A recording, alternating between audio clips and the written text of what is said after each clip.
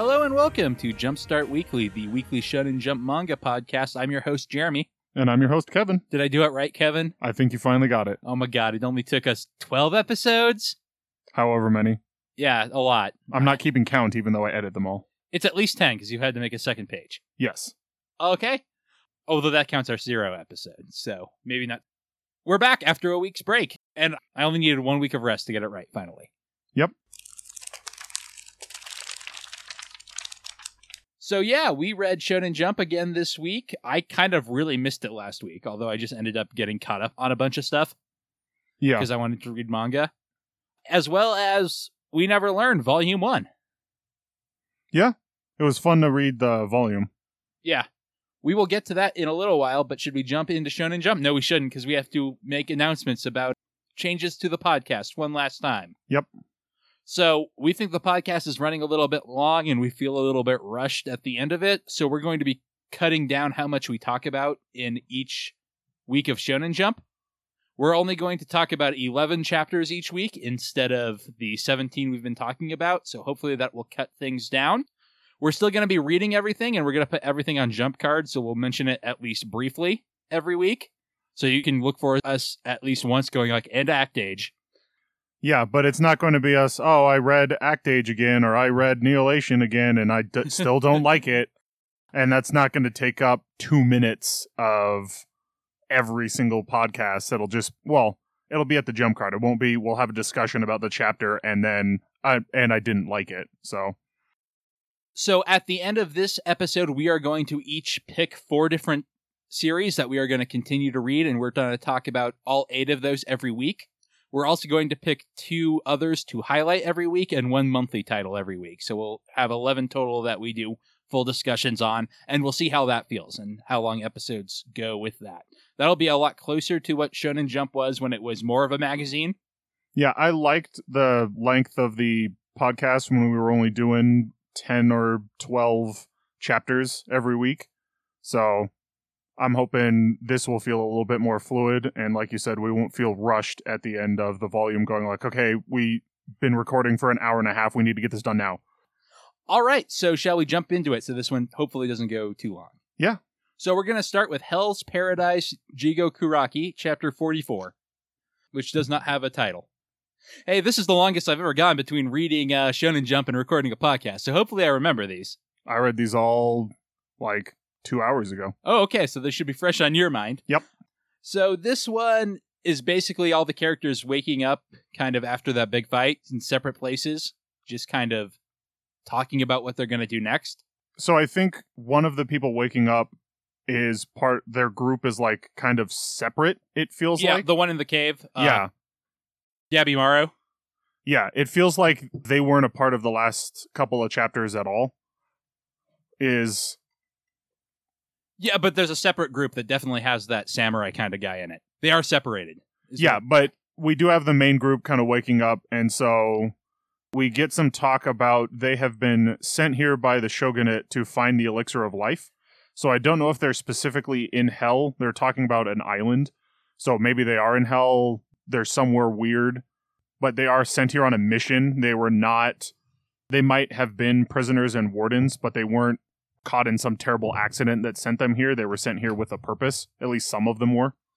They're starting to talk about Gabimaru and how he has a wife and how they think that she's maybe fictional, but maybe he doesn't know that either. Yeah, because he wakes up with total amnesia, can't remember everything. They also start going over, they call it Tau for their power ability. It's basically ki or chakra or whatever. Yeah, whatever you want to call it. They call it Tau. It's got the 5 affinities and then a yin and a yang, where some boost others and restrict other ones. So like they mention, I'm a wood type and I get a boost or a restorative touch whenever this person touches me, but this person's an earth type and they restrict my Tau. And they mention, which I thought was pretty cool, that if you just use all of your Tau, you'll end up dying. Like, there's tons of problems that can come with it. The goal is to send it out and then bring it back so that there's a constant cycle of energy so that you can still become more powerful than a normal person, but you're not just expending all of your life force, essentially. Yeah. I mean, it's a pretty cool power setup. It's mostly exposition on that in this chapter, as well as the Gabimaru kind of weird reveal, not reveal. So I liked it a decent amount. Like I said, I kind of do like this series, although I do feel a little lost. This chapter was entirely exposition, and still I don't really feel like I know anything more about what's going on. I got more about what's going on, but I still don't know everything that's going on. So this is... Unfortunately, I haven't really caught up on anything I wanted to read. Like I told myself I was going to sit down and start reading through Demon Slayer, and that didn't happen. So I haven't basically read anything besides these chapters that we've been reading for this week. So I'm not any more caught up and can't help fill in any blanks, but I do want to do that at some point. All right, so that brings us to We Never Learn, question 95. He has a flash of enlightenment and sprints forth to X. You know what the best part of reading We Never Learn was this week? I didn't write down any of the chapter names in the volume. Nice. That's not true. I did the first two and gave up. But Smart it was plan. really nice after I gave up. Yes. Although it is not my least favorite title we're going to be talking about this week. Title meaning, in this case, literal title, not series. Yep. What did you think of We Never Learn, Kevin? I still really like We Never Learn. I know you do. Me too. This one didn't super impress me. It felt really water tready, but it was pretty good. Basically, Yugia overhears some people talking about, oh man, it would be so good to live in foreign lands. They kiss each other just as a greeting. And someone's like, on the cheek, though. And Yep. Yu-Gi-Oh! Remembers, I should write down her name because I don't know it. I have it written down later for the volume. But he remembers his kiss with the girl he went to junior high with and how she's like, it's just the way they greet people. Yep. And how it's definitely not, and she would definitely know that. Yeah, and he realizes that he does have some feelings for her after talking with Ogata they're doing this like race exercise thing for school. And so you'd think I remember her name also reading the volume, but I can't remember Furuhashi? either. No, not no. Furuhashi. The one whose Swimmer name I chick. can't remember. Yeah, swimmer chick. Her name is Urika Takamoto. There we go. So he realizes that he does have some feelings for her because he's trying to describe how he felt, because he's telling Ogata, he's doing that classic thing of, I have this friend that went through this situation. I don't want to admit it happened to me. And so Ogata asks him, how did your friend feel during this? So he starts thinking through it, and how even though he might really like her, he still really wants her to succeed. So he wants her to go do this study abroad thing.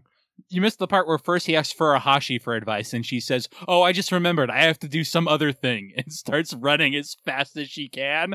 And Yep. Ogata can't run, so Yeah, she actually he's ends able up to like keep up with her. spraining her ankle or hurting her foot somehow. So I did forget that part, which was pretty great. Because I everyone, just bring it up because it's my favorite joke in this chapter. yeah, well, I like everyone else being like, wow, Furuhashi's really fast. So yeah, We Never Learn is always pretty good, but this one didn't really impress me, which we'll get to later on. It wasn't bad, though. Next, though, we got One Piece, Chapter 930, Ibisu Town, another series that's never bad. Nope. Zoro is taken to this, like, small town where there's some mysterious bandit who couldn't possibly be Shinten Maru, who steals from the rich and gives money to all the poor people there. Yep. And the poor people are always smiling, and they say it's because humans are the only beings that can smile. So why not smile, essentially? Like, that's kind of their philosophy.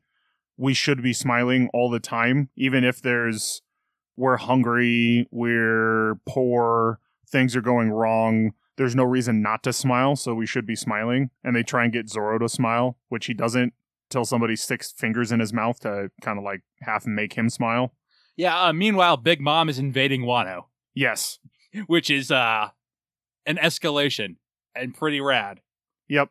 And then I'm guessing he's one of the Drake pirates, not part of Kaido's crew, is like this pterodactyl. And as their ship is climbing the waterfalls into Wano and they breach the top, he kicks the ship back down the waterfall. And is like, I don't know why everyone was so worried that Big Mom was coming up the waterfall. Yeah, but it is a pretty cool escalation because you know she's going to get up that waterfall. Well, yeah, it was great. Even if she gets kicked down 2 or 3 more times. Although we do see a shot of her in the water. Oh, do we? I thought we did. I feel mean, like we obviously, see the ship fall. obviously somebody's going to save her, but I did see a shot of her in the water. Because when he kicks the ship, it gets kind of like sent the wrong way because it was basically vertical at the point where he kicked it, and he kicked it from the underside. I don't remember what the underside of the ship is called, but he kicks there, so it tips backwards, and so we see her. I believe we see a shot of her in the water. Again, I'm sure one of her other crew members is going to pull her out of it, but she's probably going to be super pissed about that. Yeah, meanwhile, back at the cliffhanger from last week, Law tells Usopp and Sanji and Frankie that if they get caught, they should just die without saying anything. Yes. And there's a great bit of Usopp being like, no, I'm going to tell them everything if they catch me. Yeah, and so I think it's Sanji's like, well, then I'll have to protect you, or Law says that, and Usopp's like, my plan worked perfectly. But the Drake pirates are basically just roughing everybody up, demanding the soba chef shows up. So Sanji's like, well, they don't know what my face looks like. As long as I kick them to death, it'll be fine. Yeah, I can beat them quickly. And even though we need to focus on increasing our forces, one way to help turn the tide of the battle is to decrease theirs. So if I take this guy out, he won't be a threat in the upcoming battle, and that's a victory for us. So next week, Sanji's going to kick some dinosaurs. That sounds pretty good. At least one dinosaur. There's only one dinosaur. I thought there were two there. No, I think there's only one at the moment. Well, either way, it's going to be... Speaking of only one, it's a bad transition, though. So you go. I had nothing. Okay. We have nothing. So next up is The Promised Neverland. Speaking of good old faithfuls, Chapter 119, Encounter. This is a pretty slow chapter with not a lot to talk about, but it's also a super essential, super good one. Because It's just everyone reuniting with Norman. Yeah. And one of the challenges of manga is you have to devote kind of a whole chapter to this, but also it's earned and it feels really good, even though I've only been watching it for a little bit. Yeah, I really liked the emotional impact of this chapter. I think they took 2 whole pages just for Emma to hug Norman. Like, there's it's like a full page spread of her like sprinting across the room to grab him. There's also a lot of Norman explaining stuff that Kevin's told me, so I assume it's not news to the audience. It's just news to Emma and the kids there. Yeah. Some of the specifics of like the farm he went to, we didn't know what the name of it was. I had guessed that Adam and Norman were in the same farm, but that was a confirmation of it. I gotcha. Because Adam constantly repeated Norman's number, like the tattoo on his neck in previous chapters. And I recognized that symbol on him as one of the symbols from earlier. So it was kind of one of those, all right, so it's cool to know that that's like my suspicions were confirmed there. And it basically ends on the cliffhanger of Norman being like, you have to understand what the demons actually are. So probably more exposition and backstory next week. But like I said, I really like the emotions here. Yeah, so. And I'm really excited for that cliffhanger because it's kind of cool him explaining, all right, well, because they were like, hey, Norman, why are you setting up this like hidden paradise? Shouldn't we be trying to escape into the real world, which they know is different from this one? And it's him being kind of, all right, well, I mean, there's a reason demons eat humans, and that's important to what I'm doing here. All right, so speaking of stuff we definitely like and have good things to say about, what did you think of Neolation Process 5 Unlock? That sums it up pretty nicely. There's a bad pun about how Neo is a jerk, and some cool putting your phone on a car to track it. Yeah. And then there's also silliness like, oh yeah, here's this convenient box that does everything. So here's your own personal sonic screwdriver that's connected to me, and we can communicate. So basically, I'm not out of this fight at all. You have to physically run around for some reason. I can't do it. We do get the villain's motivation in this, though, which is actually a little interesting to me, which is that he's created an AI that's supposed to read human emotions. And so he's trying to drive people to death and record it to feed that information to the AI, which when I say it out round is terribly roundabout and not the best way to do that. But I mean, he is the villain, so that kind of makes sense that that's his motivation. The thing that killed it for me and the villain was just the line that when he was 18, he won a hacking contest. There's a hacking contest. Kevin, sometime you and I have to play Digimon Cyber Sleuth together. That's another thing that doesn't know how hackers are, but it's at least beautiful. Yeah, this was just... Admittedly, there are... I don't know if there actually are, but it's much more plausible when people are like, oh yeah, so this security company holds a challenge for a bunch of the world's major thieves to try and break through the security systems, which like sounds like something plausible, except you would then have the majority of the world's major thieves trying to break into your building and you would just arrest them all. Yeah. Like, that wouldn't happen in real life. Hacking, though, it's hard to arrest if they're good at it. But yeah, then but you don't win. A hacking contest, I just... That killed it for me in the chapter. That, and somehow Neo was talking to the girl even though the dude was in the same room through the Geobox somehow, and she didn't have like headphones on or something because they were having a conversation, not just her doing stuff. So, it's not our favorite. No. Also not our favorite, Jujutsu Kaisen Chapter 43, Kyoto Sister School Goodwill Event Team Battle Part 10. Still not the worst title, but not good. What did you think of Jujutsu Kaisen, Kevin? I got super confused when they were going through these are these guys' abilities. Me too, because I'm like, is this these people? Is this because I think it's the one guy is thinking of his opponent's abilities in exposition form. Oh, and the other guy is responding with that, and it's not... And responding with his opponent. So they're talking about the other person's abilities, is what I'm thinking. But it's in a different font, and it definitely looks like, if you watch the My Hero Academia anime, like when they put people's quirk up on the screen to remind you. Yeah, so it'd be like in the middle of the tournament arc, instead of telling you what the new person's quirk is, over Midoriya's head would be, this is what that person's quirk is, without telling you that first part. So it'd be just... Midoriya, and it'd be the quirk of the guy he was fighting, and it makes absolutely no sense until I sat there and tried and like figure through it. One of them can control anything that touches his blood. So that's a cool power. He can specifically control his blood, including anything it touches, which I did think was pretty cool. So he was using it to like control his arrows that he was shooting. He put some of his blood on the fletching. And the other one has some sort of angel power that I didn't write down. He had demon summoning. So the toad that snatched the arrow out of the... Like, I do understand kind of what's going on, but he mentioned that he can summon demons or Shinigami or spirits. He can summon something, and he mentioned that they're doing something else at the moment. And then the other guy who can control his blood is essentially doping himself. And the other guy says, is like, oh, you're doping yourself. He's like, yeah, but I don't like the negative connotations. I'm just like boosting my adrenaline and doing a bunch of other stuff to like... Gear Second is my favorite transformation. That's just Luffy doping himself. Yes. Only other note is they're summoning demons to kill a sleeping girl, ? So... Yeah, I got super lost because apparently this is a Goodwill event and there was text notification or some kind of notification that because she was put to sleep, like she was essentially eliminated.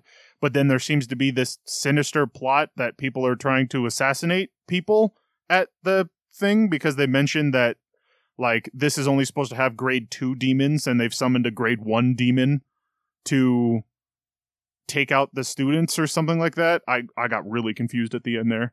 Yeah, this was probably the most confusing read of anything for me this week. Yeah, so even though I do like Jujutsu Kaisen, it went really far down on the list because I was like, I don't know what's going on. Why does this guy keep talking about Salmon Row? So, on the unconfusing side of things, we have Hellwarden Higema Chapter 4, Life Force Part 2. Why, Higema? Why do you do this to me? Well, come on. Clearly that was a 2-part chapter. It's going to be at least 3 parts. They might change it to a different chapter title. Like, hopefully it's not going to be Life Force Part 3. That is my hope. So... Kongo Shui is a Diamond Raven spirit, and he's the one stealing all the life force from the elderly, and he smells something is up. Yep. So Higema attacks him, and he dodges. That was the one piece of art in this chapter I really didn't like. When I stared at it, I could tell, oh, that's what happened, but only because of the exposition of he dodged. It's these two hands just like clapping together, master hand style on him. Yeah. And like there is a little like anime dodge shadow thing in the middle, yeah. But it doesn't read very well. No, without the exposition, I wouldn't have known that he dodged it. until the next panel when he's fine. So I agree that was a little... I really wish they had done something to show that he was dodging it. Like, maybe if the hands weren't actually clapped together, but were, like, open, and they showed him zooming away from him, would have made it a lot more clear as to what was happening. So anyway, there's an explanation about what life force is. It's what you expect, but the fiends in this series need to steal it from humans to stay in the world of the living. Yeah, because if they don't, they will go back to hell. And this one steals from the elderly because he feels bad stealing from people that have a lot of life ahead of them. He wants to steal from people who are about to die anyway. Yep, and that kind of pisses Higuma off. I feel like because he thinks about the little girl that's missing her grandmother, and she doesn't have much time with her grandmother. Yeah, to begin with, yeah, and he's this demon stealing what little time they have left. So I didn't write down what they're called. The Brahima? Sounds vaguely right. Higuma's servant, who's a spirit, is like, hey, Ayaha, you should help me out. And she's like, I can't. And he's like, yeah, you have the magic sigil. I guess King Enma gave it to you. I thought that was pretty great, because she's like, I can't do that with her hand on the tree trunk. And he's like, yeah, you can. And she looks over, and it's kind of got this moment of like, where did I get this tattoo? Why is it glowing? So she turns into kind of a spirit-robed form. I actually really like it. I just realized it's not revealing at all, which I think is a big plus. Yes. It's very action-y. And while I talk about how Higuma is super rote and typical, and I think that's 100% true, she is the character that I feel like could break it out of that. The more we focus on her and the less on Higuma, the more I think I will like this series, especially if Higuma is like a kind of force in it and she's the main character. Yeah, well, I mean, we didn't really focus on Higuma at all. Yes, and that's why I like this chapter a lot more than past ones, and I hope that keeps up. I hope she stays the main character and doesn't end up becoming like a Krillin figure. I really liked the one guy's talking about how the spears that they can summon with these sigils only affect spirits, so that they can just smack the Sudama out of the elderly. And so he's like running into the group of the elderly, just taking out these Sudamas. And she's like, I don't think that this leaves them totally okay. I feel their bones shattering. And he's like, no, that's just the Sudama. Just swing it like a bat. And she's like, I've never played baseball. He's like, oh, well, here's the perfect chance to see it. And then we cut to Higuma summoning this giant studded club to go smack down the Diamond Devil? Diamond Raven. His name is Kongu Shui. Sure.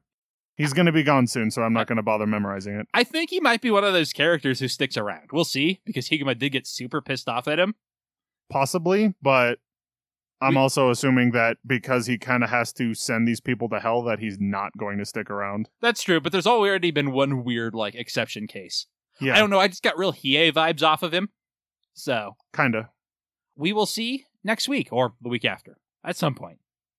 So, next up we have Haikyuu Chapter 334, Through Rock Bottom. What did you think of this one? I'm still really liking Haikyuu. I'm still really liking all of the personal revelations that the characters are having. So this time it's mainly focused on one of the guys from the other team and how he kind of feels a ton of pressure at the moment because he's like, man, this Boku guy on the other team is doing really good and I'm really struggling and I've got all this pressure from my teammates. And then they mention that the crowd starts cheering for Bokuto and he gets pumped up by it. And he's like, man, how is the crowd not stressing him out? How is he so carefree? How do they all seem so carefree about this match? And then he finally gets the realization that, oh, I've got all this pressure to perform like some big star. And then he kind of goes, wait, I'm not a big star at all. Why do I need to let this pressure affect me in the first place? So I feel like this next match is going to be really close between the two because he's kind of finally realized I don't have to be the big star. I can kind of enjoy the game. I can lean on my team. It doesn't all have to be on me. We're a good team. Yeah, I don't want to say I'm at my limit with Haikyuu because I've really liked the last two chapters, but this one I really saw the formula in play, and it just didn't speak to me nearly as much as the last two did. Whereas that first one we read, that was like a personal creed you adhere to. Yep. And last week was one that is one I'm really, really focused on myself. This one felt like a weird miss because the morals seemed kind of muddied. And It definitely didn't speak to me the same way, and it's getting kind of repetitive. Yeah, we'll see how long this goes, but this has also been going on for 300 chapters. Yeah, So I don't imagine every chapter is like this. no. And this seems like a very big game, so they're probably focusing on a lot of this stuff. Since I haven't been reading it, I do kind of like the fact that we're kind of focusing on a different person every chapter and them getting over their internal struggles about stuff. And while I don't have the problem of, I feel all this pressure to perform, I at least understand what that feeling is. And I was kind of glad that this guy, even though he was on the enemy team, he got over it, and the game's going to be more fun for him. So speaking of fun, next up we have Food Wars Chapter 295, Soma Yukihira's Freakish Talent. Hey, guess who got caught up on Food Wars this week? Nice. This guy. Erena's the best character. I really hope that Soma doesn't have to rescue her this arc. That would be very funny where she just, I beat him already. And he's like, but I wanted to challenge him. Come on. I think that would be good. I think it would be good if Soma ends up jobbing to him and he beats her. Or I also think it would be fine if Soma just beats him before he gets a chance to face Erina, and it's Erina and Soma in the finals. I think that would be fine as well. Yeah. There's a lot of ways there's not a lot of ways it could go, but there's a couple of ways it could go, and I'm kind of excited to see where it goes. So this one is basically devoted to Soma's secret bit in his cake, which is these coffee crumbles he's mixed into these firecrackers that have a bit of moisture in them so that they don't end up too dry. It's a cream. It's a derivative of the frosting he used on the rest of the cake. Yep. I definitely liked the one judge going through the coffee crumbles are kind of dry and kind of crumbly, and they put the pause in the text bubble, because even he's like, I just described the coffee crumbles as crumbly. I don't have another, but he kind of goes there's not another word for it. That's why they're called crumbles. Meanwhile, we see Soma's dad talking with, is it the former director? Yeah, it's okay, I couldn't remember if that was him or not. Yeah, and Arena's grandfather. Yeah, and he's like, I guess Soma's freakish talent is all the demands I put on him in my restaurant, and all the weird restaurant-touring tricks I made him learn? Yeah, because we're a family-style restaurant, so you'll have guys who come in 7 days a week, so you can't afford to have them bored. Versus 5-star restaurants, the novelty of the 5-star restaurant will bring new people in all the time, and people don't come to a 5-star restaurant every night for dinner. So you can come up with a specialty and just keep serving that, because the people aren't eating that all the time. Versus if they're coming into this family diner all the time, they're going to get bored and leave. So we're an elite family diner.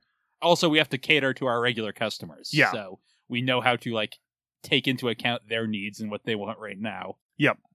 So Soma wins, of course. Sarge takes a bite of the cake to get naked, because of course she does. It's Food Wars. Yep. She's kind of like, okay, I guess you are kind of good, but there's no way you can beat Saiba because of your knife, dun dun dun. And yeah. I presume there will be more detail on that later, because we know from previous chapters I just caught up on that Saiba has a very similar knife. Yes. And the chapter ends on the cliffhanger that the next bout is going to be between Tsukasa and Saiba. So I guess Tsukasa gets the job to him. Yep. Or he's going to beat him, and this is going to be a weirdly anticlimactic story, but I don't think so. I don't think so either. Speaking of anticlimax, no, that doesn't quite work. Speaking of no climax, next we have Dr. Stone Z=90, New World Map. Still Yeah. Dr. Stone? Still Dr. Stone. It was kind of cool. They're playing Civ 5, so they're exploring. They're mapping their territory to figure out what resources are in each hex. They have lots of resources, there's lots of video game jokes. Yeah, it was kind of funny. It's not. Again, it's kind of middle of the road, which it isn't. That's not bad, but it's middle of the road. So it's I kind of enjoyed it. I didn't hate it. I didn't love it. I like Ryusei, I think, a lot. The more he shows up. Yeah. What a weird dirtbag he is. That was kind of funny when he was like, oh, we're going to have a feast. And it's all fish because they've got this food shortage. So he's like, I need to find food now. Almost screw finding oil. We're going to use the air balloon to hunt for new food for these people. Me specifically. And invent farming, because that should be good. Yeah. So next we have something that's not average, or at least I don't think so, which is Demon Slayer Kimetsu no Yaiba, Chapter 142, Insect Hashiri Shinobi Kyochu. That's word salad, but at least it's not part 72. Yes. What do you think of Demon Slayer? I'm really liking Demon Slayer. Yeah, it's weird being dropped into the middle here, but it's a good spot, I think, also. Yeah. It's high emotion, and it all works in that anime way of getting the flashbacks for context. Yep. And so, on my computer at home, I have a web browser open with Demon Slayer's Chapter 1 to read. And I'm like, yeah, I'm going to read through Demon Slayer. It's still sitting at Chapter 1 for like 3 weeks in a row. I've been doing a bunch of other stuff, but I'm like, I have no room to talk. I have a number of similar tabs open. Yeah, so it's going to sit there, and when I get some manga time, because I've been reading some other, like, actual books, I'm going to read through Demon Slayer. That's the first one that I've decided that I'm going to get caught up on of the ones that I haven't already been reading, because it seems really cool, and I'm really liking it, but it's still... The story always drops a little bit when I'm like, I feel like I'm missing out on a lot of the stuff that's, like, I feel like I'm missing out on a couple of the beats because I don't have the backstory of the couple hundred chapters before this. That said, it's pretty tight and the beats are pretty loud. Yeah. Still really good. Still really liking Demon Slayer. We get a lot of background on the enemy that I wrote down her name. I wrote it down in our fancy sheet of names. Is it a girl? It's Shinobu. Okay. The enemy that Shinobu's fighting, and basically he was born into this weird religion where they decided he was the Messiah. Okay, so I'm not clear if he was a human or... Yeah, that's where you confused me, because you said the enemy Shinobu, and I was like, wait, no, I thought the demon was a dude. Yeah, never mind. Okay. Shinobu is the Kunoichi fighting him. I assume she's a ninja. Basically, he decided that he was just going to lie to people and tell them about heaven and then kill them to make them happy. So I'm not really... It's clear that he's a demon, so I guess in this setting, maybe people become demons. Yeah, it's possible that he became one or that he was born as one because he has, like, rainbow-colored eyes and pale hair, and everyone came to him for advice because he was supposed to be able to talk to the spirits, but he was like, yeah, when you die, you're just done. So, and he realized, like, all these adults who kept thinking of heaven were always sad, so he kept lying to them to make them happy, and then became this twisted thing of how to make people happy is to essentially kill them. Yeah. Meanwhile, Shinobu is like kind of cursing herself because she has to use poison. She gets a chance to lop off his head, but her limbs are just too short, so she's not very strong.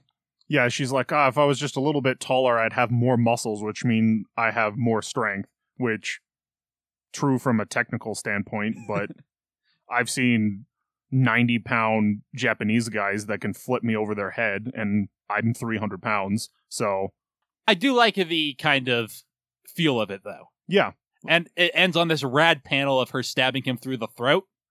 Yeah, because she's like, if I catch him in the neck with the poison, that'll probably do it. So yeah, I'm really liking Demon Slayer. Yeah, it seems really cool. Also, something I'm really liking is Chainsaw Man. And next is Chapter 6, Service, which is actually maybe my least favorite chapter so far, but this was still pretty good. Yeah, this is pretty good. So it starts with Denji getting permission to take Power out, basically. It's basically Power gets permission to go outside of the base, and Denji's like, you have to get permission to leave the base? She's like, yeah, I'm a fiend.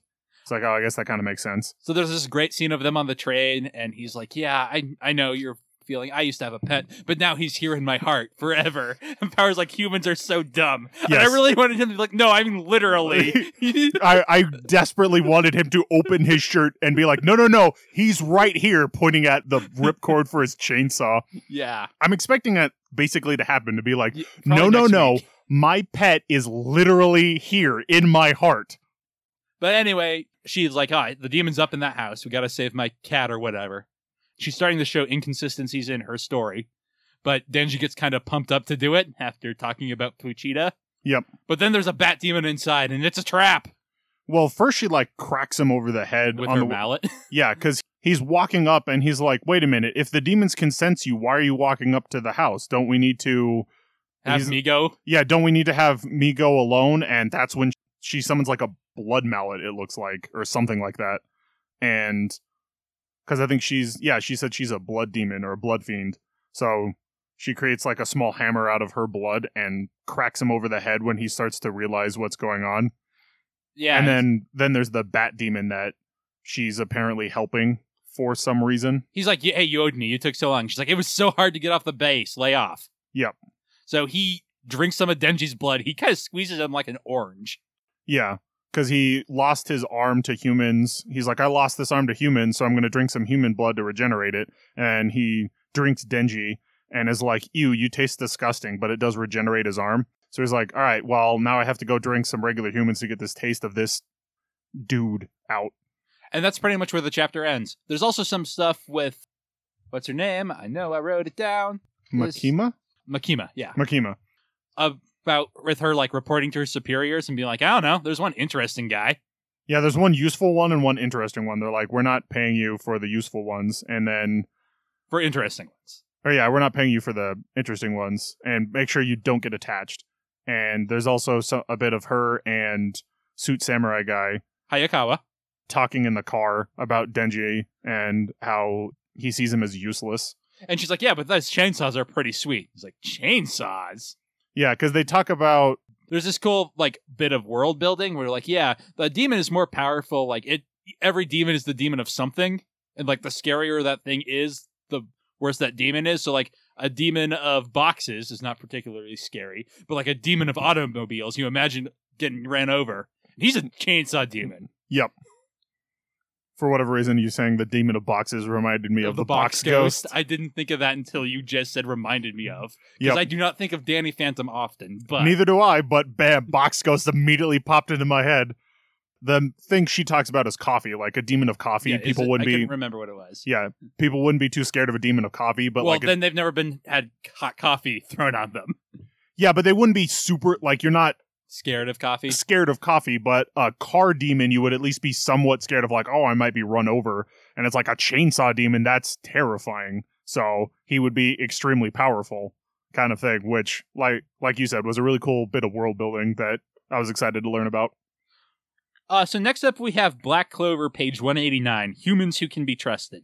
So have, like, the elves always had background and personality and I just haven't seen it, or is this new? Because it seemed really out of left field for me. This is new. We knew that the elves were people. Had backstories. And had backstories. We didn't know that about these specific elves. I don't even know that we know these specific elves' names. It just read like I was supposed to know who they were when I was reading it. Yeah, not my favorite chapter because it felt weird. I did like this. It's a bit of... They've done this before, but mentioning the fact that the humans kind of wiped out the elves, which is why the elves are now pissed at the humans. And this is a bit of a backstory into why the royals have so much magic, because they essentially absorbed all the elves' magic to turn themselves into gods, essentially. Like, that was their strategy, was, we're going to absorb all the elves' magic. Why should some non-humans have the ability to cast magic? We're going to use it and become the rulers of this land. Right. So, there was that. There's the gangs all back together, eating food, swallowed in a bunch of cotton. Asta gets to have a triumphant blow on the elves that they're fighting. Yep.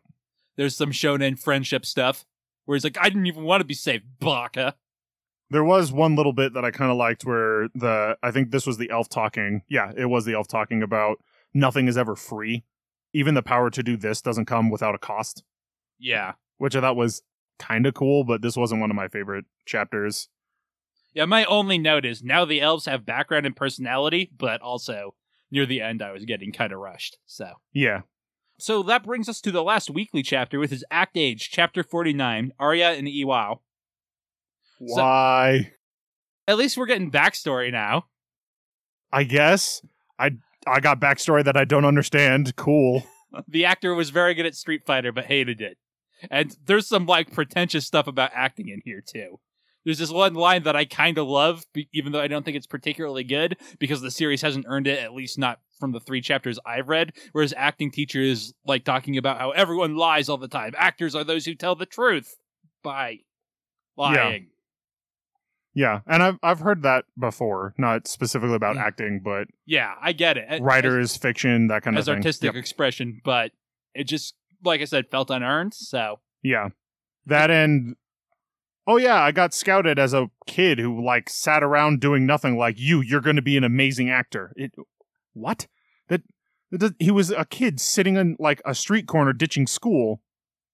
Again, there was also the very confusing bit at the end where the woman was like, don't become an actor. And then him going like, so that's an actor. But he was like looking at his mentor's back and was like, I thought his mentor was a producer. Now I'm super confused. Was he talking about the woman?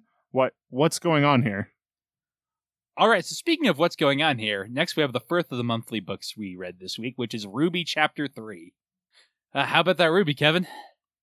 We played the RWBY board game last week. That was pretty good. Yeah, I'm really liking the current RWBY season. Okay, I'm not watching it, but that's good. Yeah. This manga, though, Yang looks so off-model. Yes. I don't get it. And Whis as well. There's a cute cover page of Whis and RWBY feeding some cats.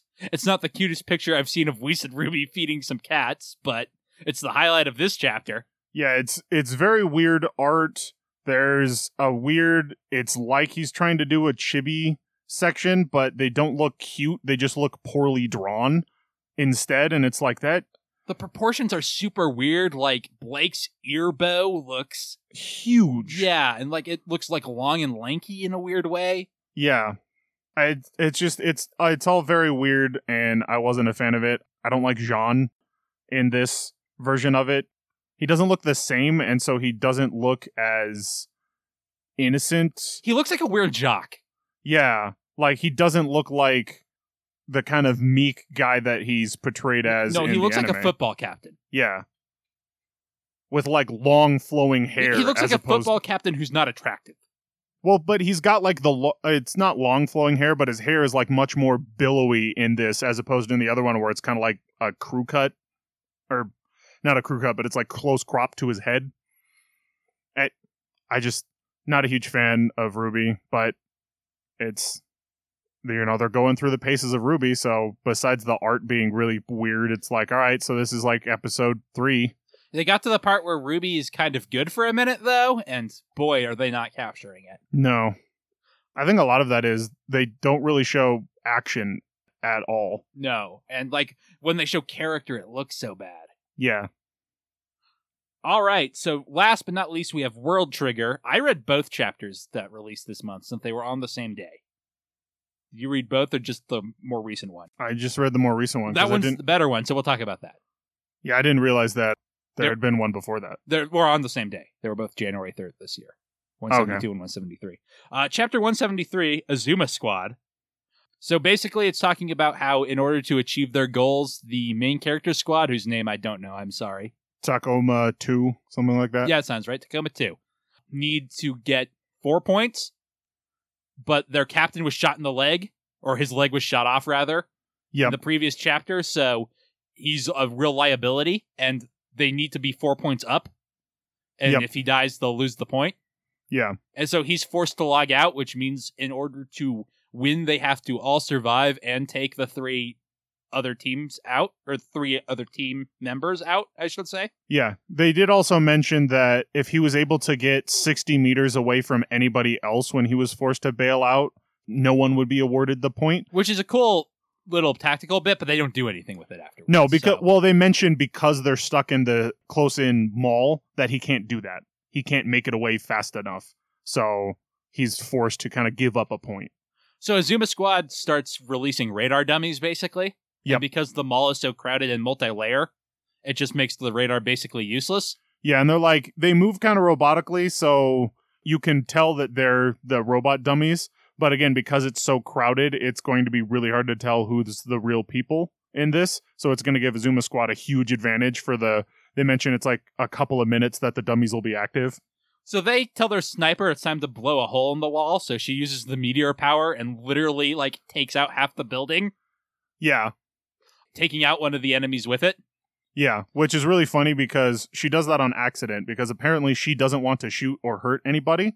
So she's actually, like, really upset that she got a point by taking somebody out with her meteor, and everyone was like, wow, I've never seen her use that ability. That was insane.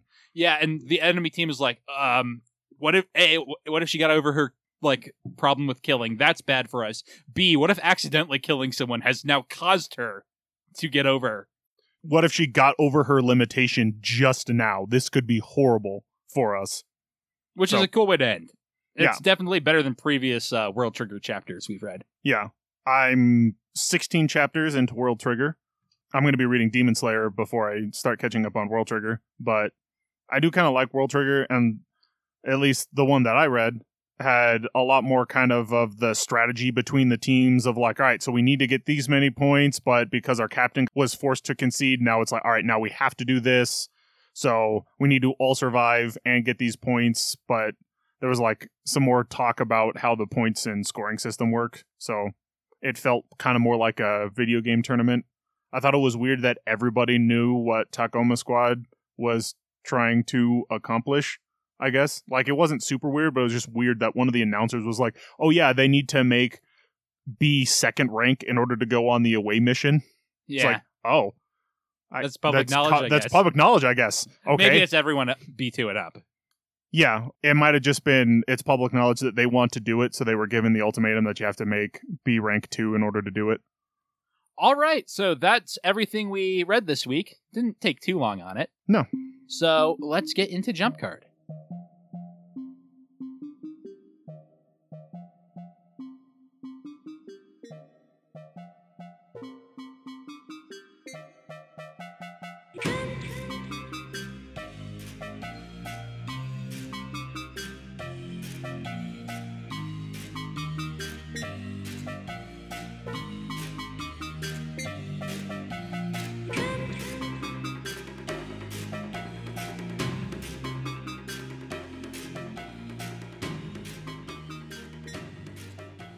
Jump Card is the segment of the podcast where we rank everything we've read from least favorite to most favorite. So, Kevin, what do you have at number 16? I have number 17. Put My Hero in there? I did put My Hero in there because I thought you said you got caught up. I also put My Hero in there, but we didn't talk about it. So, okay. Do we want to talk about it, or do we? I was planning on doing it when we get to it. That's fine. So I have number 17 is Act Age, because why? So number 17 for me is Ruby, because at least Act Age has art and story I can follow and understand. Every page of the art in Ruby just made me go, no. I think I gave it a little bit of slack because it's still Ruby. That might be. I wasn't a fan of it, but it got a little bit of slack. No, don't get me wrong, I'm not a fan of Act Age, but... Also, I was in the weird spot of...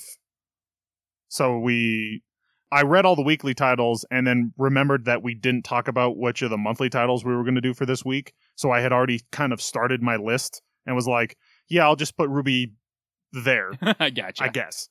What do you got in number 16? Neolation, because, man, is this thing losing me. That when he was 18 and won a hacking contest, just kind of killed it. I totally get that with Neolation. There are so many details to just kill it for me. But at number 16, I put Jujutsu Kaisen because I just could not follow this chapter at all. Yeah, Jujutsu Kaisen is my number 15. Like I said, I think I was able to follow it a bit better than you, but it was still super confusing. And it's like, all right, now I definitely need to get caught up on this to understand what's going on. Because essentially, again, this kind of feels like the Chunin exams. We suddenly get the perspective of the enemies of Konoha that are using the Chunin exams as an infiltration thing. And, like, I don't know who they are or why they matter. So it's very weird to essentially see Orochimaru talking about his plans and not knowing who Orochimaru is. So my number 15 is Act Age. I liked it more than previous chapters because at least I had some emotion to it. But mostly it just got high because I really didn't like those other two. Yeah.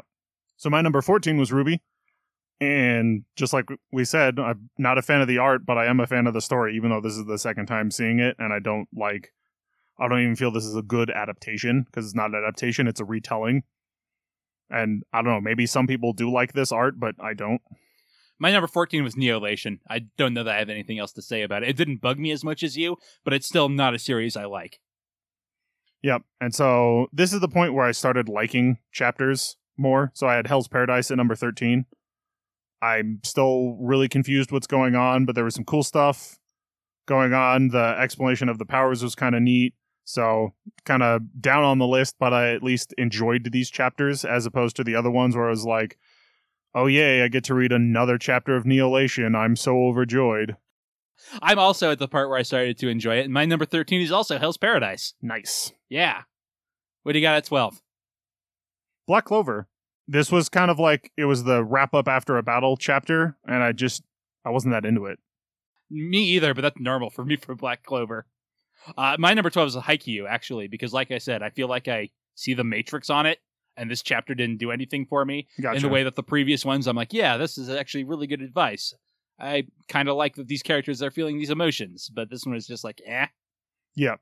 So my number 11 was Dr. Stone, because it's Dr. Stone. So it technically went down a couple of spaces from some of my previous chapters, but most of that wasn't that it went down. It was that other chapters that were below it, or other titles that were below it, went up.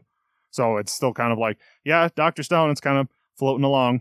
Yep. Ha ha ha ha ha. It sure is Dr. Stone at number 11 for me as well. So for number 10, I had World Trigger.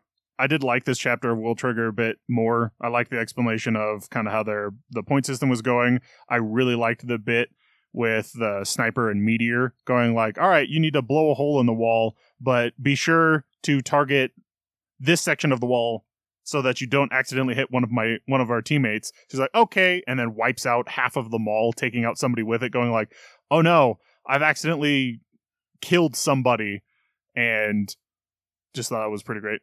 My number 10 is Black Clover. Kind of the same stuff you were saying. It's not my favorite thing, but I already kind of don't like Black Clover. I think my expectations for her are lower. Yep. And it did at least have those shonen beats of friendship and overcoming something, but the next challenge still just being over the horizon. Yeah. So my number 9 was Haiku. I did kind of like this chapter. I liked the message of it of you can't let the pressure affect you that much. Like if you focus on how badly you need to perform, you won't. And so the guy kind of realizing like, wait, it's not all on me. I'm not some superstar player. I've got a good team. We can do this. I really like that.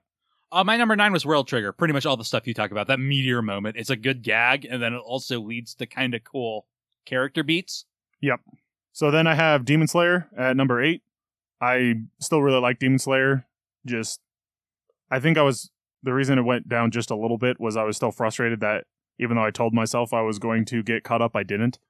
And I did really like this chapter a lot. So, all right. My number 8 is Hellwarden Higema.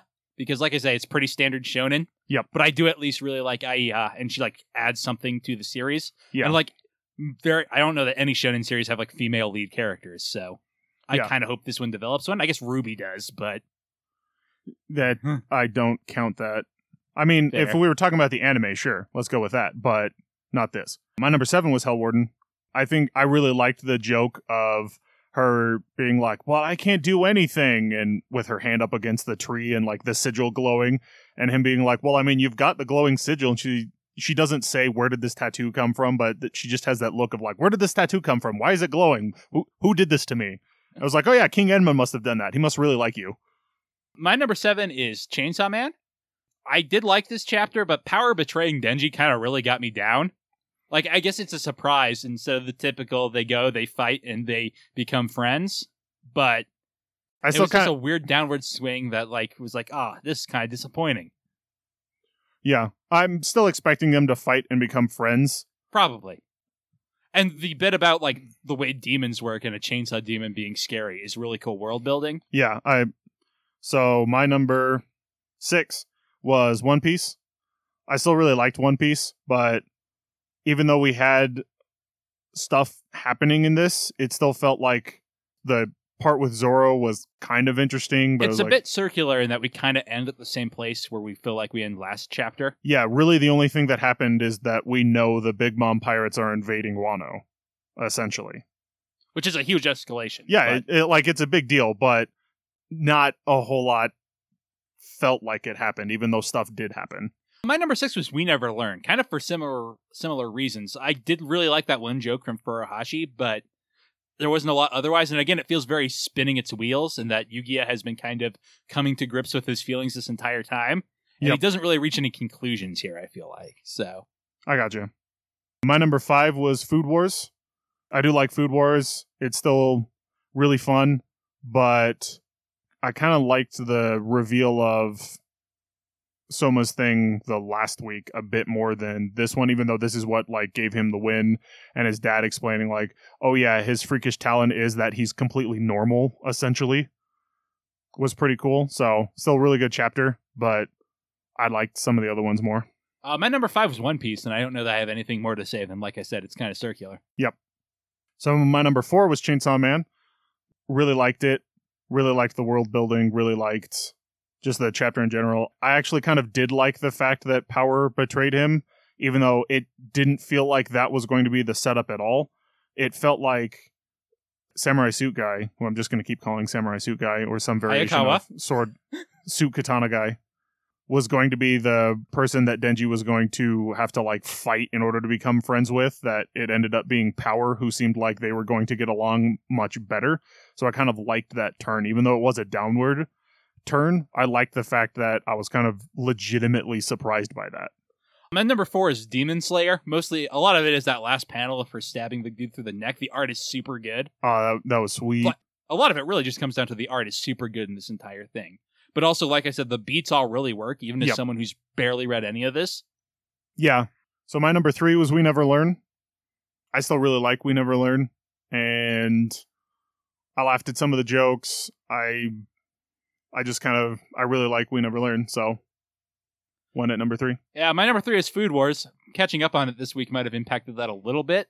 But also, I thought it was pretty solid Food Wars stuff. Yeah. All the stuff you like about Food Wars is here. And I really like the setups, both in that Sarge is going to reveal something to Soma about either his dad or Saiba or his own techniques. Yep. And Tsukasa versus Saiba should be pretty good, even if it's pretty inevitable how it's going to turn out. And it's better than Todokoro jobbing to him. Yeah. So my number 2 was The Promised Neverland. Even though not a whole lot happened in the chapter, the emotional beats were amazing. Like, it's Norman, I can't believe it. And then him kind of going through, oh, it's all the kids from Gracefield that managed to escape, and then there's all these new kids, and he's like, oh man, if I had known about that beforehand, I could have helped out. I really like the fact that the first thing Ray did is walked up and slapped him, which was pretty good. Promised Neverland was my number 1, to just get that out of the way. Because even though there's not a lot to say about chapters like this, like I said, they're kind of a weird, like, product of the format of manga that nothing really happens. They're also the moments that, like, I live for in shonen stories. I mean, really, it's when the shipping gets confirmed. Those are my favorite bits. But this is a sort of similar emotional peak. Yeah. And, like, that's the stuff that makes really good series. Yep. One of the only reasons that My Hero Academia beat out Promised Neverland for me was the reveal in it about Deku's quirk. Yeah, I don't... Like, we didn't talk about My Hero Academia. Guess who got caught up on My Hero Academia? This guy. That's because I kind of don't want to spoil it, like, just in general, because what happened to this chapter is a real, like, game changer for the series in a lot of ways. Yeah. So or at least in a temporary way. Yeah, this was a huge mind-blown thing, so always really like My Hero Academia. It's always rated very highly for me. And that reveal just... It's cool. It's, I don't want to say cliche, because that's definitely not the right term, but It is a way to go that's kind of like, I feel like I could have written that, which is not really to take away from it. What really gets it this high for me, that is really cool, and it like makes you think like, oh, what about Gran Torino? Oh, that's going to be sweet.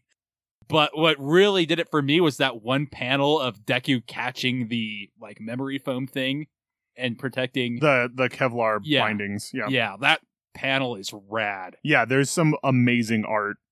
So I also like the fact that Shinso saving Deku and then everyone just immediately resuming because of Class B asshole. Yeah, it's like, you know, hey, something went horribly wrong. We should probably stop right now. Timeouts only last for 30 seconds. Yeah. It was like, no, we're fighting now. We haven't decided who's going to win. It's like, really? Seriously? Like, it's almost like, oh, I got stabbed, or I suddenly realized I'm radioactive. I should probably back off and not do anything. No, we fight now. Okay, here we go. Yeah, My Hero Academia, pretty sweet. One of the guys who convinced me to watch My Hero Academia just started reading the manga, and I just kind of randomly read his Twitter today on my break. And he's like, I'm now entering the part of the manga after the anime. I don't know how to feel. And he's like, guess how many chapters it took me to cry? 3. This season is going to be so good. Oh, I'm so looking forward to that. Yeah. Part of me, so I was looking at, I got like a newsfeed notification on my phone that they came out with a United States of Smash figurine. That's pretty cool. It was limited edition, so I saw it. When I looked at it, they were sold out, and they were selling for about $560. Yeah, But it looked really cool. I was I like, can imagine. yeah, it's just him. It's just All Might punching One for All right in the face. Like, that's still one of my, because they were like, yeah, it was one of the most iconic finishers we've ever seen. Like, that fight was amazing. That finisher was amazing. The name of the move is amazing. I feel like it's the best part that's been animated so far. There's a part coming up that might top it. Yeah, with the next thing. But yeah, that's definitely one of my favorite parts of the show is that United States of Smash move. Like, oh, as soon as he had two state-named attacks, I was waiting for United States of Smash to show up, and that was the episode where I caught up. Also, nice. Yeah, it was good timing. So speaking of anime we're looking forward to, We Never Learn is getting an anime adaptation this spring. Yeah. And we'll talk about Volume 1 after the break.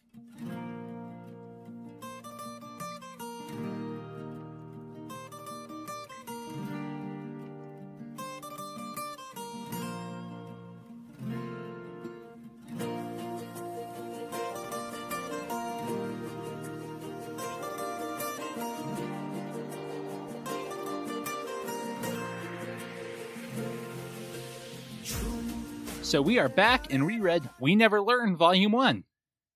Yeah. It's a lot like Chapter 95, only more introductory. Yeah, I mean, We Never Learn has kind of been episodic. Yeah, super episodic. It's very episodic romantic comedy gag stuff. Yep. And it does build on itself, and that's when I really, really like it. But after the introductions are done and all the characters are in play at about Chapter 4, this one is just doing the thing it's always done. Yep, which I like, so... I do too. I do really like in the first chapter we get those dumb Japanese nicknames that I don't know if anyone in Japan actually uses, but I sincerely hope they do. Mm-hmm. That you get in anime and manga. For example, Ogata, who's the one who's good at math, is the Thumbelina supercomputer. Yes. Because she's short. And Furuhashi is she's like the Sleeping Beauty of the literary forest. Yes. And later we get a picture of Takamoto literally as a mermaid, seashell bikini and all, because she is the shimmering ebony mermaid princess. Yes. Again, I don't think anyone in Japan actually uses those sorts of phrases, but God, I hope they do. Yep. So before we get too far into it, did you find all of the Yellowy dolls? I made a note of that. I did not try to find them. I found 2. I did. Incidentally. I found all of them, and I found the one in the current chapter as well. There is no prize, Kevin. I know there's no prize, but I found them all. There's not even a Marvel no prize.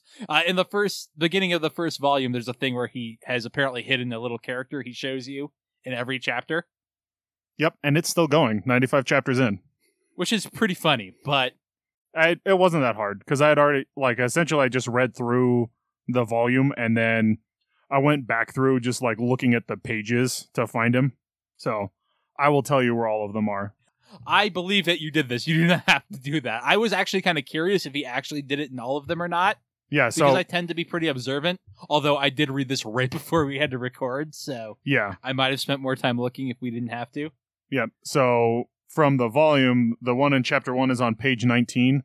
The doll will always be, or at least when I found him, has always been on a background piece. There's one where he's in a text message. Yeah, but it's he's not just going to be floating in space behind one of the characters, because there's times where he doesn't draw backgrounds.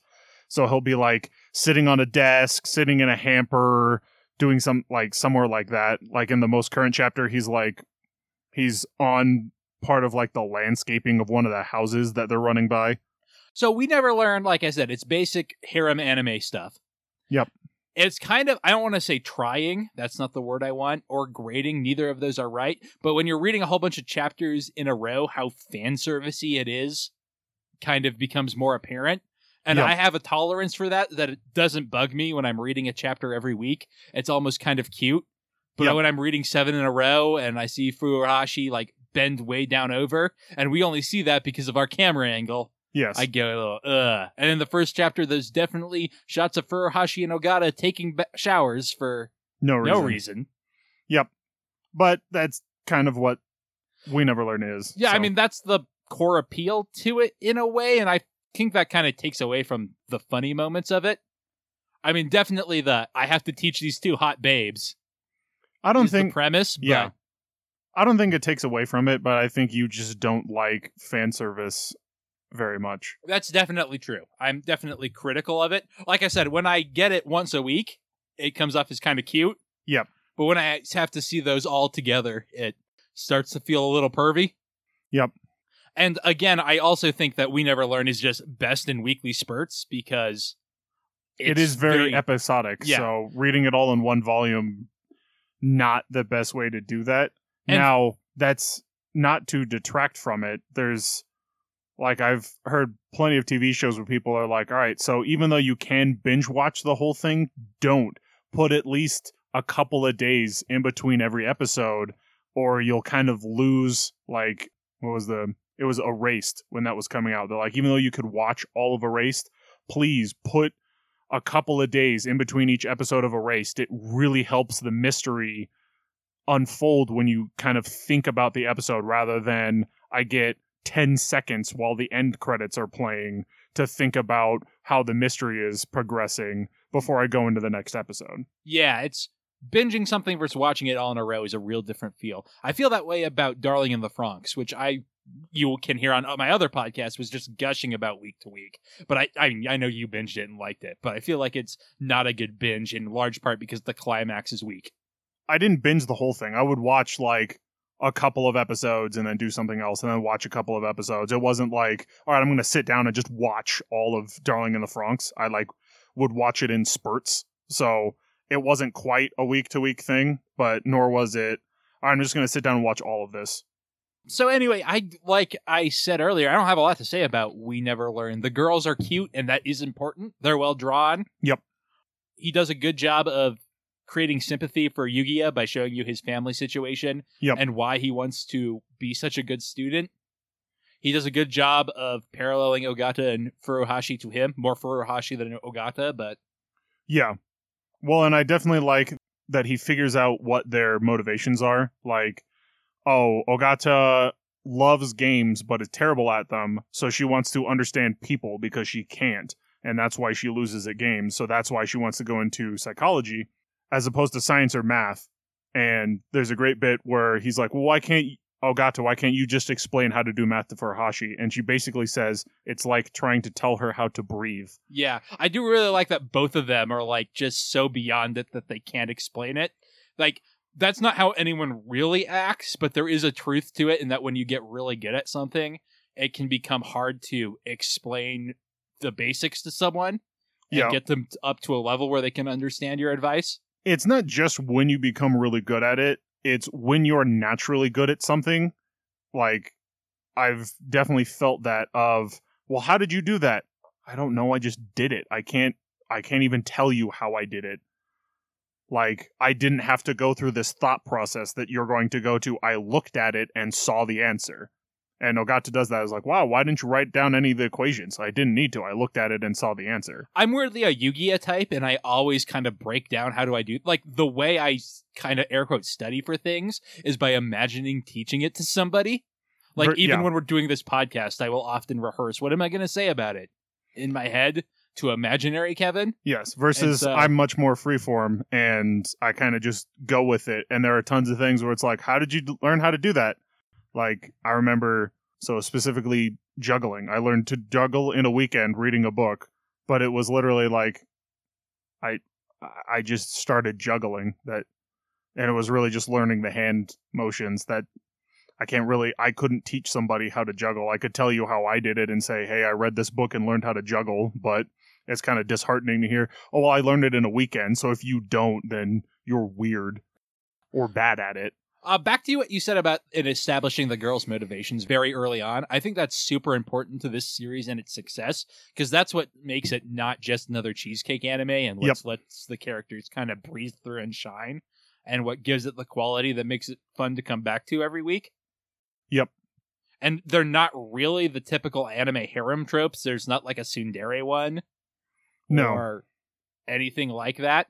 And initially they don't, besides Uraraka, they don't even like Yugiya. And I mean, it takes quite a while for them to start realizing that they kind of like him as a person. And it's not just they start off with, oh, you're going to abandon us like everybody else, because they have that thing of, oh, you want to learn this thing that you're terrible at? And he even said, well, why don't you just want to go into science? Because they never told him. So it was like, why are you trying so hard to be good at English when you're so good at math? No, you cannot use math to figure out emotions.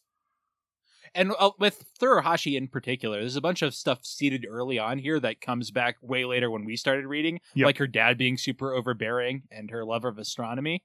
That makes it feel planned out, even if it was come to later, which is something I always appreciate. Yep. It's not important that you actually plan out things early, but it is important that you be able to make it feel like you did. Yeah. If you plant seeds that don't come to fruition, it's not that bad, but it's really good if, oh yeah, I remember I had this inkling of something, and then later on I figured out how to tie that back in, as long as there's that tie in. The Chris Claremont approach to writing comics. Yes. But I don't really have a lot to say about We Never Learn as a result, which is kind of disappointing, I feel like. It was a pretty breezy read. It felt pretty good, but I feel like a chapter a day is a way better way to read this series than volumes, yeah. And I also feel like because it's so episodic, just jumping in like I did is very easy, which is a great strength of the series, especially in a monthly syndicated publication, or weekly, I guess, not even monthly. Yep. But it's hard to recommend going back to the volumes or binging all this if you pay the $1.99. Yeah. But if you pay the $1.99, you can you don't have to do it once a week, but you can read one every day or whatever. Read one every day, read one every couple of days, and just be like, all right, it's time to read the We Never Learn. And we really like it. I think it's fun. I enjoyed rereading through the volume because I had read a bunch of the stuff, and the fanservy-ness of it didn't bother me as much as it does Jeremy. Yeah, and part of this is, I think, just me not really being super into the Viz, like, Shonen Jump archive because of how small it is. But also, I just don't really feel a desire to catch up on We Never Learn. It's always high on my list. I'm always excited when I get to read it in Shonen Jump this week. Yep. But I never want to seek out, like, more of it. Yeah, versus for me, when I started reading, it was like 30 chapters in or something like that. So it wasn't this big, oh, I've got to read 50 chapters. It was like, oh, I've only got to read like 20, 30 chapters. I kind of want to see where this story started. Let's go with it. Yeah, so do you have anything to say about it, really? Because, like I said, it was a fun read, but I mean, disposable is a terrible way to put it because all entertainment is disposable. It's all here to waste our time. And if you like the sound of We Never Learn and you just pay the $1.99, I would say, for Shonen Jump and hit those archives up, see if it clicks for you. But it's not going to blow anybody's mind, I don't think. Not like Promised Neverland or My Hero Academia. No, but that's also one of the things I like about it. It's kind of that you can't have a 5-star meal every night. Sometimes you just want something comforting, like a turkey sandwich or stew, like something kind of simple. Not that this is kind of simple, but it's nice that there isn't a ton of deep stuff going on. It's kind of episodic. This is kind of like a nice comfort read of, oh yeah, We Never Learn. This is going to be cute and funny, and I'm going to like it. And I don't need to think that hard. I'm not trying to remember 60 chapters back when this thing happened. If it clicked, it clicked. If it didn't click, it didn't matter. I don't feel like I missed out on something. Like I said, and for all those reasons, I love getting to it in Shonen Jump. Yep. Because it's a nice little breath of fresh air. But I don't, like I said, reading it in chunks just doesn't appeal to me. Yeah. It didn't bother me as much. So one thing you could try is just reading it. Even if you buy the volume, don't just sit there and read the whole volume all at once if that bothers you. Read a chapter at a time. Yeah. Because I still really liked it. So it's not like, oh, I can't believe that I bought volume 1 of We Never Learn. I mean, I certainly liked it as well. I just, critically speaking, don't have a lot to say about it. Other than there is this one amazing panel of Ogata and Furuhashi both whispering a secret to Yugia at different times. But it's mirrored, so it looks like it's happening at the same time and he's being crowded in. And if I still did panel of the week, it would absolutely be that one. Yep. Because that really sold the emotion. But other than that, it's fine. I don't really like harem-style comedies, and this one is one of my favorites. So, yep. Versus, I'm not going to say they're my favorite thing ever, but I do kind of enjoy that kind of stuff. So that's one of the reasons I like We Never Learn. So it's a good read. I recommend picking it up. All right, so if that's all we have to say about it, the last order of business is to put Yugia on personality power level. Vegeta, what does the scouter say about his power level? Personality power level is the segment where we rank characters from manga, from our favorites to our least favorites. I guess from our best to the worst, although favoritism is certainly an important element here. Yep. At the top, we have Izuki Midoriya, who will make you cry. Yes. At the bottom, we have Haruhi Fujioka, who, I don't know, I guess some people do cry about her, but... I feel like they cry more about the other people in there, and she's just, she is incapable of crying. There we go. There's a good transition. And in the middle, we have Anise Murphy, but back down, the most comparable character on the list is Haruhi, so... I like Yu-Gi-Oh! More than Haruhi, obviously. Yeah, I do too. He's got more personality to him, I feel, with his goals and his reasoning for why he wants to get the scholarship he's going for. Yeah, and I like that he understands some of the situations that he's in are a little weird, but he doesn't... A lot of the time it's an accident, and he's like, oh, it must have been an accident, and sometimes it's more on purpose, and he's like, oh no, it still must have been an accident. So right above her, we have Shinichi from Parasite. How do we think he compares to him? I like him more than Shinichi, because, again, like I've said with Shinichi before, I kind of feel like he just kind of rolls over for a lot of things, versus Yugiha. Yugiha does too, but then he has moments where he doesn't to accent them. Like in this volume, he has the bit where he stands up to a girl who's hitting on Furuhashi. Yeah. And a lot of that, I feel like he doesn't tend to roll over. Like, a lot of the thing they focus on is that he focuses more on others than himself. So he looks at how can I help people as opposed to how can I help myself. And I like that about him, even though they kind of mention it as it is kind of a character flaw. It's great thinking about other people, but if you don't focus on yourself at all, you won't be able to help anybody either, because you won't be essentially worth anything. Like, it reminded me of a scene from an anime where I was like, oh yeah, if they had sacrificed their lives, they wouldn't have been able to protect anybody. So why are you upset at them that they decided that, like, yeah, soldiers do kind of need to protect themselves. I can't throw myself in front of every bullet to potentially save you when the next one would shoot you down anyway, kind of thing. Speaking of soldiers, next up on the list is Keiji Kiriya from All You Need Is Kill. And I feel like I like Keiji a bit more, honestly. He doesn't have a ton going on, but I really like his kind of... I do like his hang-ups. drive. He's very similar to Yugia, I think, Yeah. in a lot of weird ways, and that they're both kind of bland people that interesting things happen to. Yeah. I do like Keiji's drive, so I could see Yugia starting kind of here. I also feel like, just as a rule, the protagonists of harem animes exist as lenses. That's the problem with both Haruhi and Yugia. Yugia has a lot more personality than most of them, but he still doesn't have a tremendous amount, I feel. Yeah, usually they're supposed to be very personality blank, so that you can kind of insert yourself into their position, which is a lot of what the fantasy is about harem animes. So I do kind of agree with that. They're kind of, like you said, for Yugia has a lot more personality than normal. Usually they really don't. You're kind of almost expected to insert yourself into their pants. Ha ha ha ha ha ha. Or the other's pants. Ha ha ha ha ha. So Yugia Naruyuki will go at number 13, above Shinichi and below Keiji Kiriya. All right, one extra bit of business we have. We have to decide what we're going to be reading from now on. It's time for the manga draft.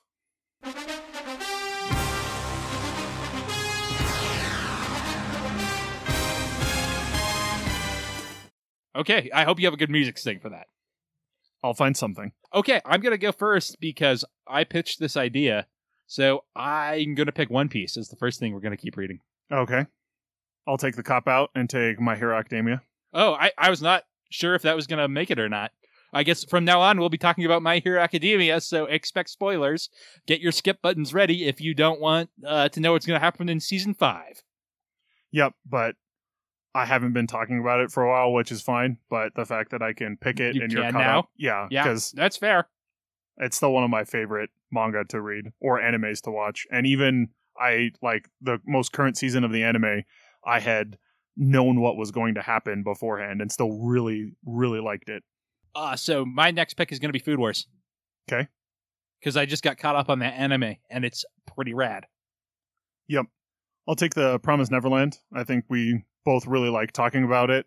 And the anime for Promised Neverland has just started, and I've really liked that. And I feel like the manga is at a real high point right now. It made best on my list 2 weeks in a row. So yep. I'm going to take Chainsaw Man then. Okay. Because it's a new series that I'm really liking. And even though I've been down on the more recent ones, I'm really hoping that's going to be the next big series. Gotcha. I am totally unprepared for this draft. I've just got a list here. I didn't have ideas or anything. I've got a list of the chapters, so I'm just looking at that. I'll actually pick We Never Learn. I still like talking about We Never Learn. And like you said, it's a bit more fun as a chapter by chapter thing. So talking about it every week should be pretty good. I was hoping you were going to pick it. I wasn't going to because I frequently find I don't have much to say about it. Yeah. But I'm glad you did. My last pick is going to be Demon Slayer. I was expecting that. Yeah, because that's the series that they added that I like the most. Yep. So now it's me for the last one. I think for right now, I'm actually going to pick Hellwarden. I've kind of liked Hellwarden a lot, so... I was 50-50 on whether you're going to pick Hellwarden or Black Clover. Yeah, well, Black Clover's been a little weird, and since you don't like it as much, it still will if there's a chapter that I like, we can talk about it in one of the highlights. Yeah. But it's one of those... you just don't like the art style, so I feel like the discussion usually turns to, I didn't get what was happening in this chapter, and... which isn't always great. No. To be clear, we will be picking 2 other series every week to add to this list, so we can still talk about Black Clover. I'm guessing that one's going to get picked a lot. And maybe? Haikyuu when we see good ones, Dr. Stone if we don't just think it's meh. I feel like Dr. Stone is going to be, it's in the middle of the list of our jump card. I kind of meh. And then that's going to be all of Dr. Stone. It might be. I do like it more than you, I think, still. But we do have very similar feelings on it. Yeah. So for right now, I do like having Hellwarden, which, looking at my list, the titles that we picked are my numbers 1 through 8. Are they mine as well? They sure are. Yeah, so what a surprise. Yeah.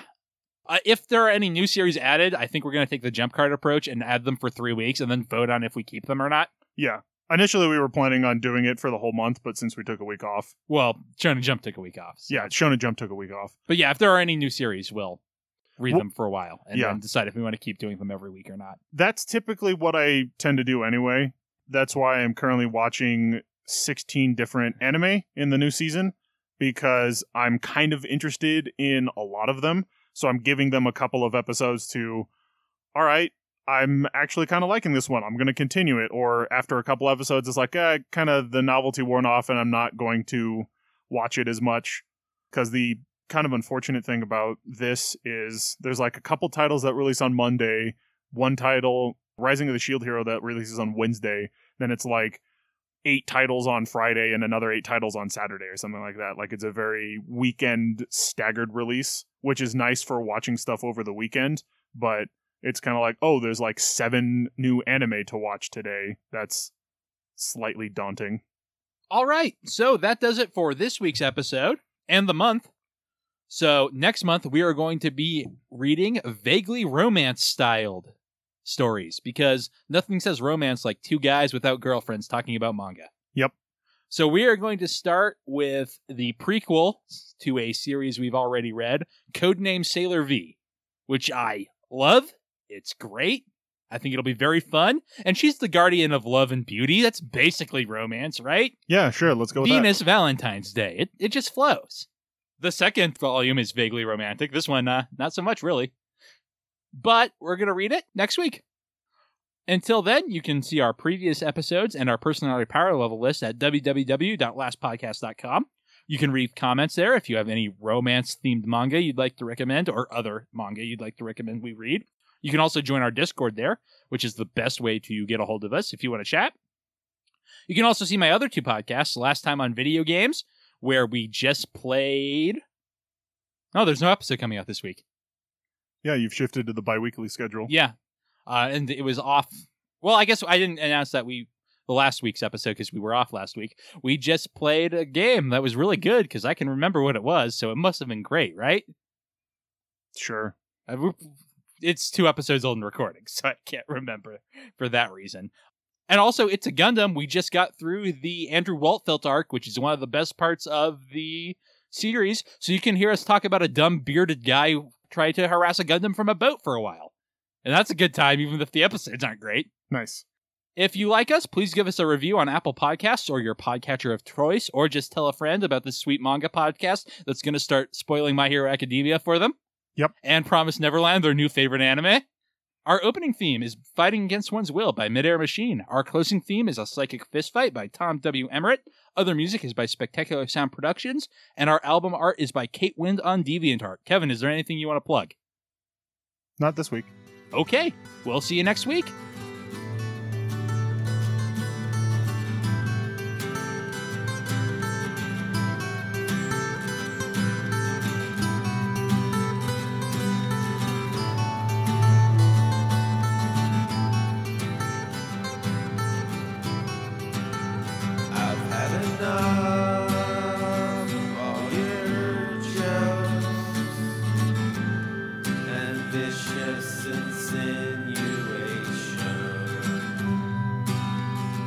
Gotta stop, don't you know?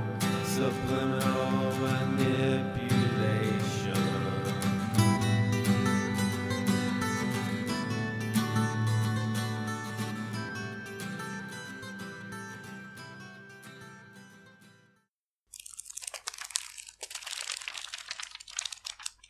I'm going to do lots of up to make editing hard for you, since you missed a week. Gee, thanks. No problems. No troubles. No whichever take you take.